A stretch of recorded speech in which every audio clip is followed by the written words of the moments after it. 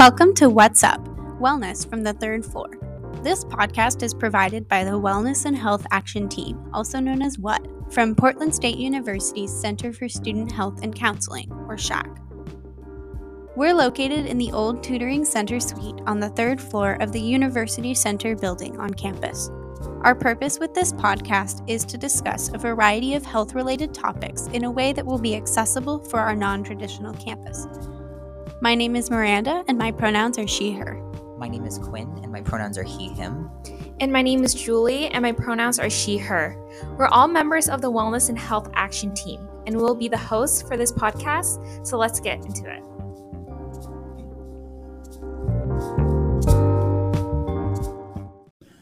Hi, Julie. How are you? Hi, Miranda. I am doing great.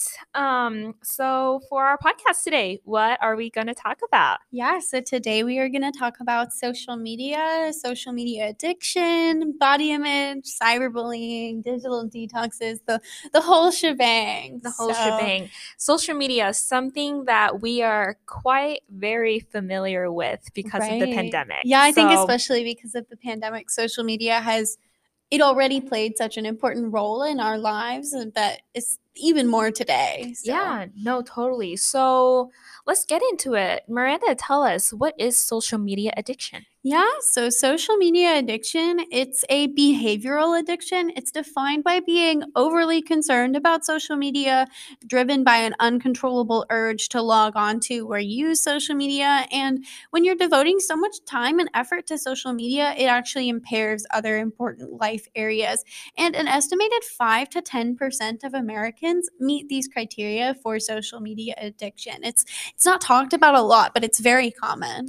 No, I feel like social media addiction is kind of like this silent epidemic that we have, especially during the whole pandemic and even post-pandemic, how we have kind of integrated it into our life, our daily life, that it's really hard for us to recognize whether or not we are experiencing social media addiction. Right, especially because social media is so new. I mean, looking back, Facebook, I think, was founded in 2007. So really, we have not had social media for that long. And so social media addiction, there's just not as much research because it is so new. Mm-hmm. Yeah. So speaking of social media addiction, some of the symptoms that folks may experience include mood modification, which is engagement in social media leading to a favorable change in emotional state. Yeah, another symptom is salience, where it's behavioral, cognitive, and emotional preoccupation with social media. And the next one is tolerance, which is ever increasing use of social media over time. Just that change and increasement in your time invested into being on social media. You can also experience withdrawal symptoms like with any other addiction. And so that would be when you're experiencing unpleasant physical and emotional symptoms when social media is restricted or stopped. And similarly, conflict, interpersonal problems ensuing because of social media usage. Yeah, and lastly, a symptom that is also pretty common is relapse. So, is addicted individuals quickly reverting back to their excessive social media usage after an absentee period. So, some may notice that they've spent quite a while trying to distance themselves from social media or technology as a whole, but then noticing that they're kind of falling back into that pattern. Right. And so if you know anything about addiction, some of these symptoms might sound familiar. And that's because social media addiction is a lot like other addictions. So social media produces the same neural circuitry that is caused by gambling.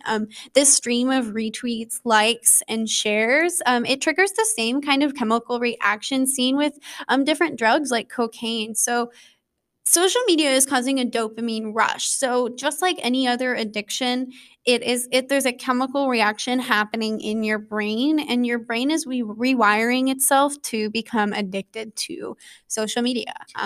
Yeah, that's a great point that Miranda brought up. We don't really notice the impact of social media to the brain and how it affects our brain. So it provides an endless amount of immediate rewards when you're on social media.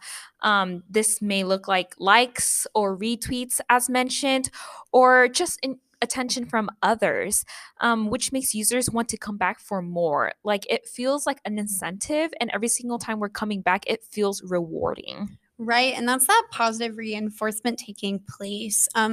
Another big thing with social media, in real life, in person physical spaces, people talk about themselves about 30 to 40% of the time.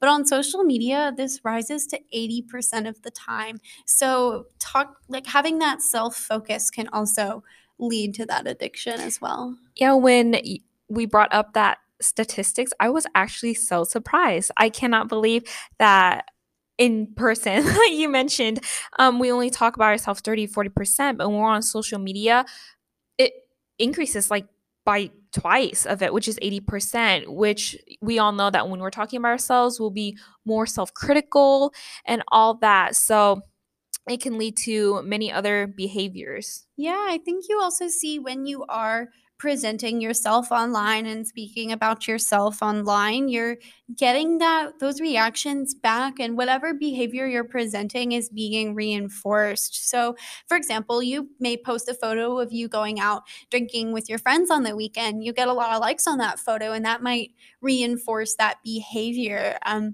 actually follow a user on TikTok who he got famous for making drink recipes. And because of this reinforcement, he felt like he kept having to do this and kept having to make these recipes. He actually fell into active alcoholism and is now sober and struggling with that addiction as well as TikTok. So it definitely, the behavior that you're presenting on social media can be reinforced, both positive and negative. Yeah, and social media can be a great way for you to build community, as what Miranda was saying. You can build connections and relationships with other, but it can become harmful if people use it as a coping mechanism for stress, loneliness, or depression.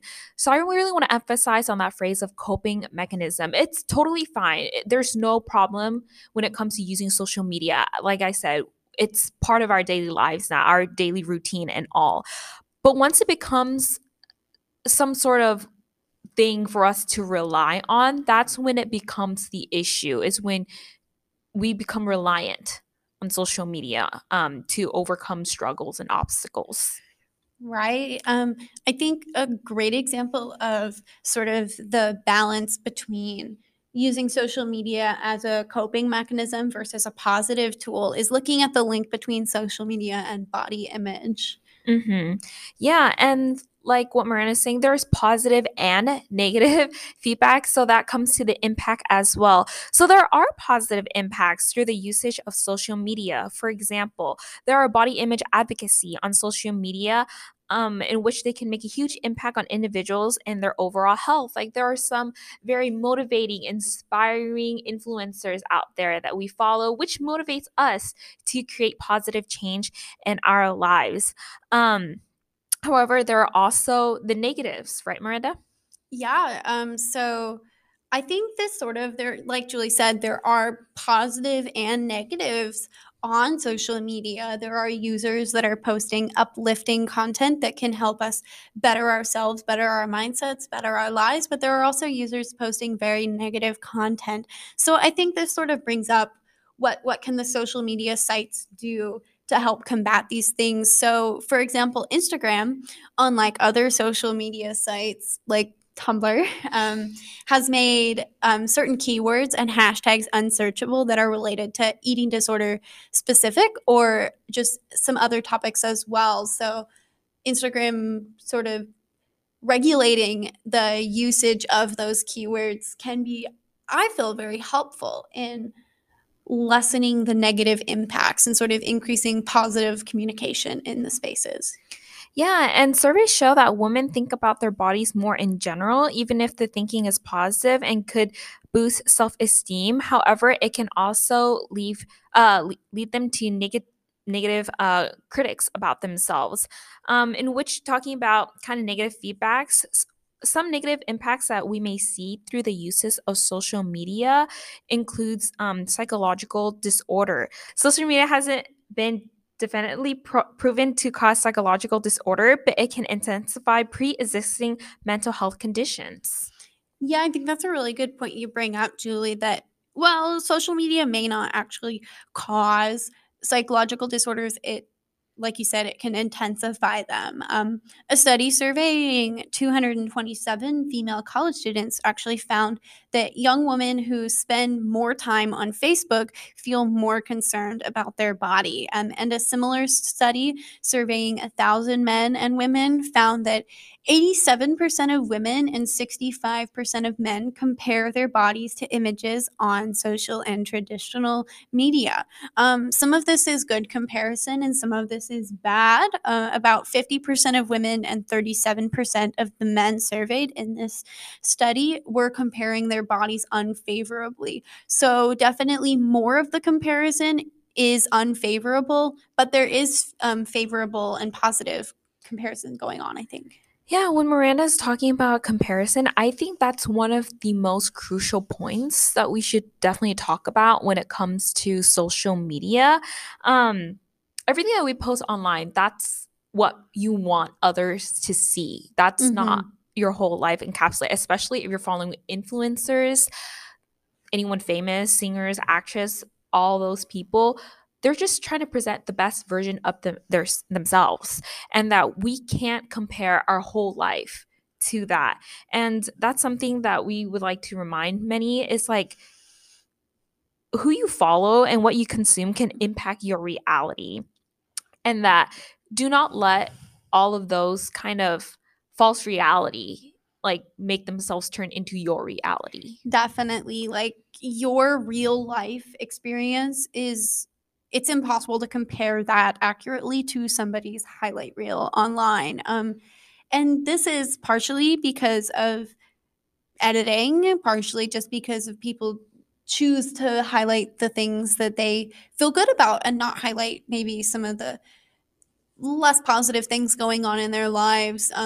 People do not share an accurate presentation of themselves online. Even if they may try to, there's always going to be some alteration of their life. You cannot, no matter how much you post, you can't completely share an entire real life and an entire real person through a social media account. Yeah, totally. So speaking of that whole comparison and all, we should talk about the connection between social media and kind of body image, body dysmorphia. Yeah, so like I mentioned before, there is editing. I'm sure you all know that a lot of social media is edited. So this can create a twofold problem, editing both other people's photos and your own. So partially, like we were talking about, you can compare yourself to a false reality, and creating an illusion, which can lead to discontentment about how you present yourself. But editing of your own photos can also give your brain this false sense of control when it comes to altering your own body, leading to potentially drastic measures you might take in real life to alter your body unrealistically. Yeah, and when you do that, you kind of create this unrealistic expectation for yourself is from your lifestyle into the way you perceive the world. You kind of create this illusion basically about how things are going, and when you create those changes it can be drastic because of course when you see something you kind of want it right away, which can lead to detrimental behaviors such as unhealthy eating behaviors, which can also lead to eating disorder. But some of those behaviors can also stem from that comparison of body image and all. Right. I've definitely heard stories of people who work in like plastic surgeons, and they'll have people come in and say, well, I like this Snapchat filter. Can you make my face look like this Snapchat filter? And I think a lot of the filters and a lot of the editing has given us sort of a false perception on how we can alter our bodies and leading people to take drastic measures. And that's not to say that there's anything wrong with plastic surgery. Obviously, like, we're all adults. We can do whatever you want with your body. It's your body, and whatever makes you happy at the end of the day is important. But I think it's also important to note that social media may be causing these insecurities, or at least highlighting them. Yeah, like what Moreno is saying, just a sense of insecurity and like discontentment with ourselves. And that because of that, it makes it difficult for us to accept who we are and our true authentic self, which can lead to many kind of self stress and all. So it's really important for Yeah. us to know that stick to reality and that not everything you see online is true. Yeah, and there's also we mentioned a little bit that there's positive content in social media. So there's a huge body positive community on Instagram, YouTube, all different social medias. There's a giant body positive um, community with lots and lots of creators who can help individuals become more accepting and appreciative of their bodies, and also can help connect you with a body positive community and with others within it. So I think some tips here: examine who you're following and why you follow them. If somebody's not content is not making you feel good, you have no like requirement to follow them. Even if it's your friend, you do not have to follow somebody on Instagram or TikTok just because they're your friend if they're That making you feel bad. Yeah, that's so true. Well, for me personally, I've gone through that before, following people who kind of post contents that are considered toxic. It makes me feel like kind of invalidate who I am as a person. And so we just have to learn kind of to unplug, unfollow them. Just don't. You don't want their Mhm. content in what you do, especially since we spend so much time exposing ourselves to social media, and also everything that is on those platforms will influence our thoughts and our actions. And also, yeah, make sure to unfollow accounts that post contents that make you feel discontent about yourself, and instead follow people who are motivating, inspiring, or content that kind of promote self-growth. Right. Yeah. Find those accounts that promote body positivity, especially those that don't ascribe to traditional societal beauty standards, and follow them if they make you feel good. And you can also use your own social media to advocate for body positivity so that the people that are consuming your content are not made to feel put down. Yeah, and speaking of self-image, we would like to talk about cyberbullying. So self-image is still one out of many factors that make users feel bad. It also coincides with an increase in cyberbullying. And that there has been extensive research on how social media has influenced bullying in general. Yeah, especially during the pandemic, it's been reported there's an increase in cyberbullying. And I think a lot of that has to do with people spending more time on their devices. But in general, like cyberbullying is a lot harder to track and a lot harder to mitigate than the more like traditional bullying that takes place in a hallway or in a classroom or a workplace. Yeah, totally. And cyberbullying it's very prevalent because of our usage of social media.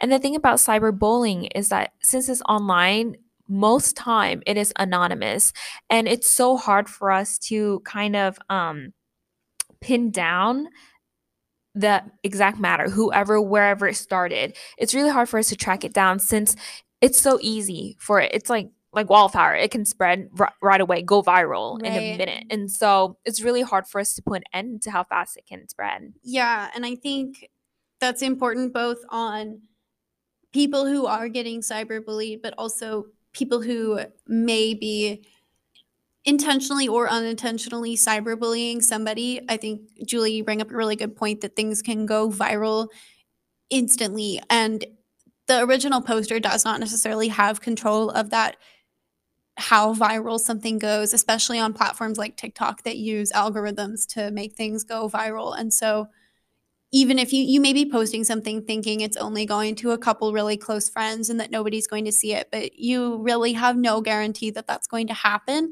Even on private accounts, people can share things and things can get out of control really fast. So I think it's just so important to be mindful of what you post and how you present yourself and what you say about others, especially. Yeah, and that tying back to kind of how social media impacts our psychological health and all. So there has been correlation of like anxiety, depression, isolation, loneliness, lack of peer support, and a reduction in opportunities for stress and emotion regulation. So even if you were to seek out support through online, it's still not the same because when you're online, you don't really, well, of course, you get to select what kind of content you're exposed to, but you don't get that same support as if you were to be in person.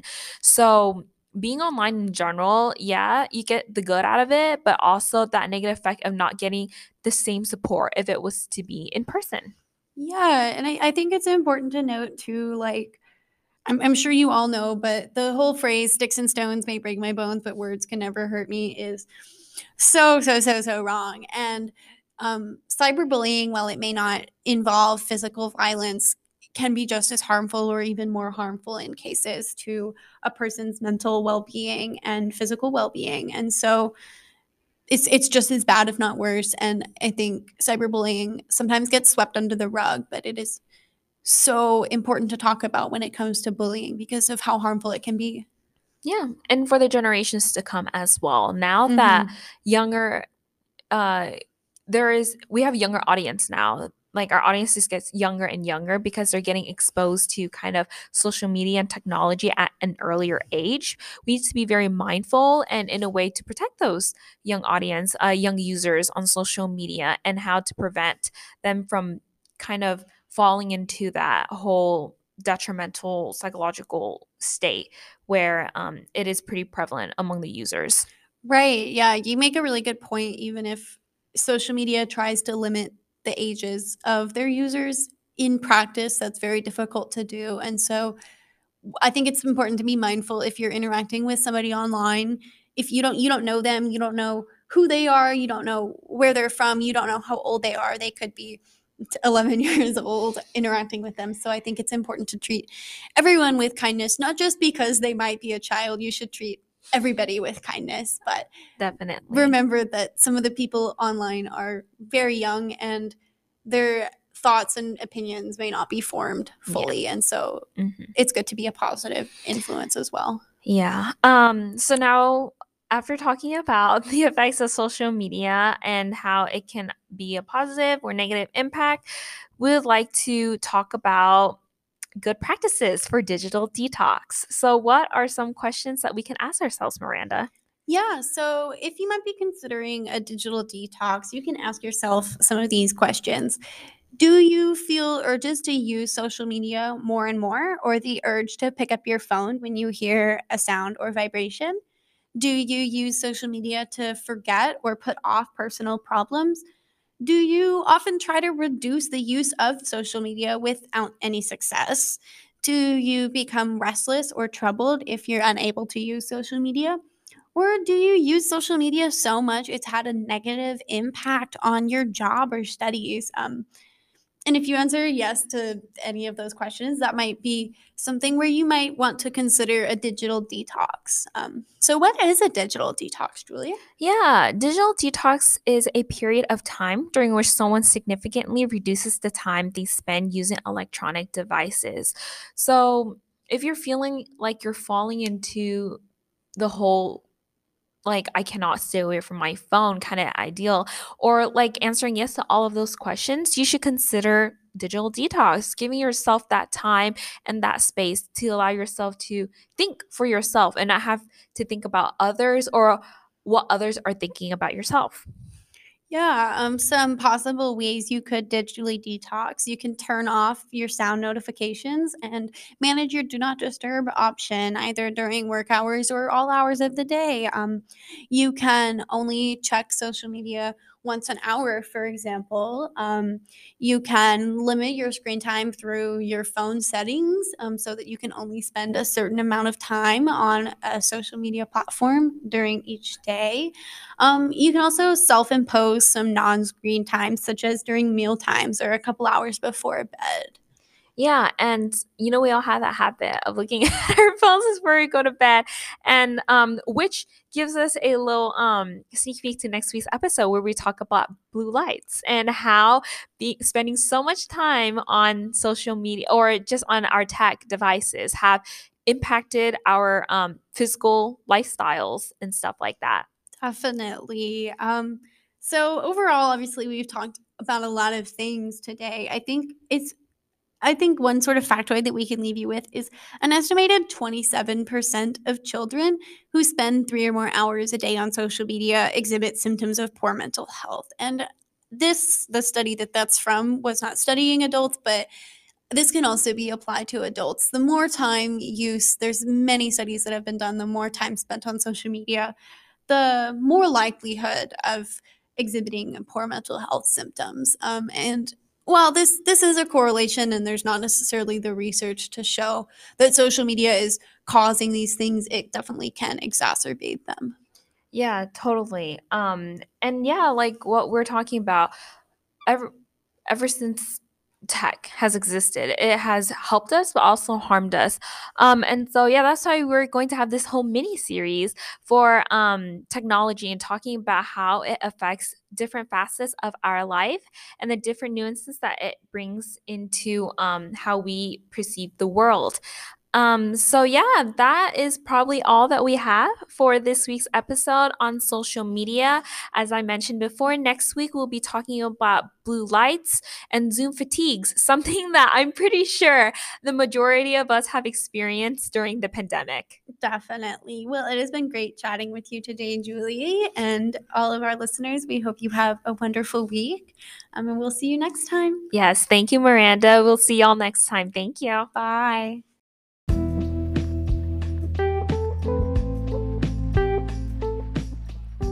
We hope you enjoyed this week's episode of the What's Up podcast. We'll catch up with you next week. We at SHAC are fully committed to the physical and emotional health and wellness of PSU students. Please call ahead to use our health services for flu shots, free COVID testing, or general appointments at 503-725-2800.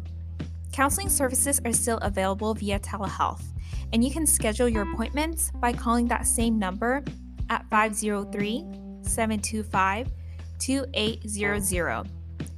If you're looking for more health and wellness resources, you can check out our online health magazine that gets sent to your pdx.edu email every Wednesday, or you can download the Campus Well app.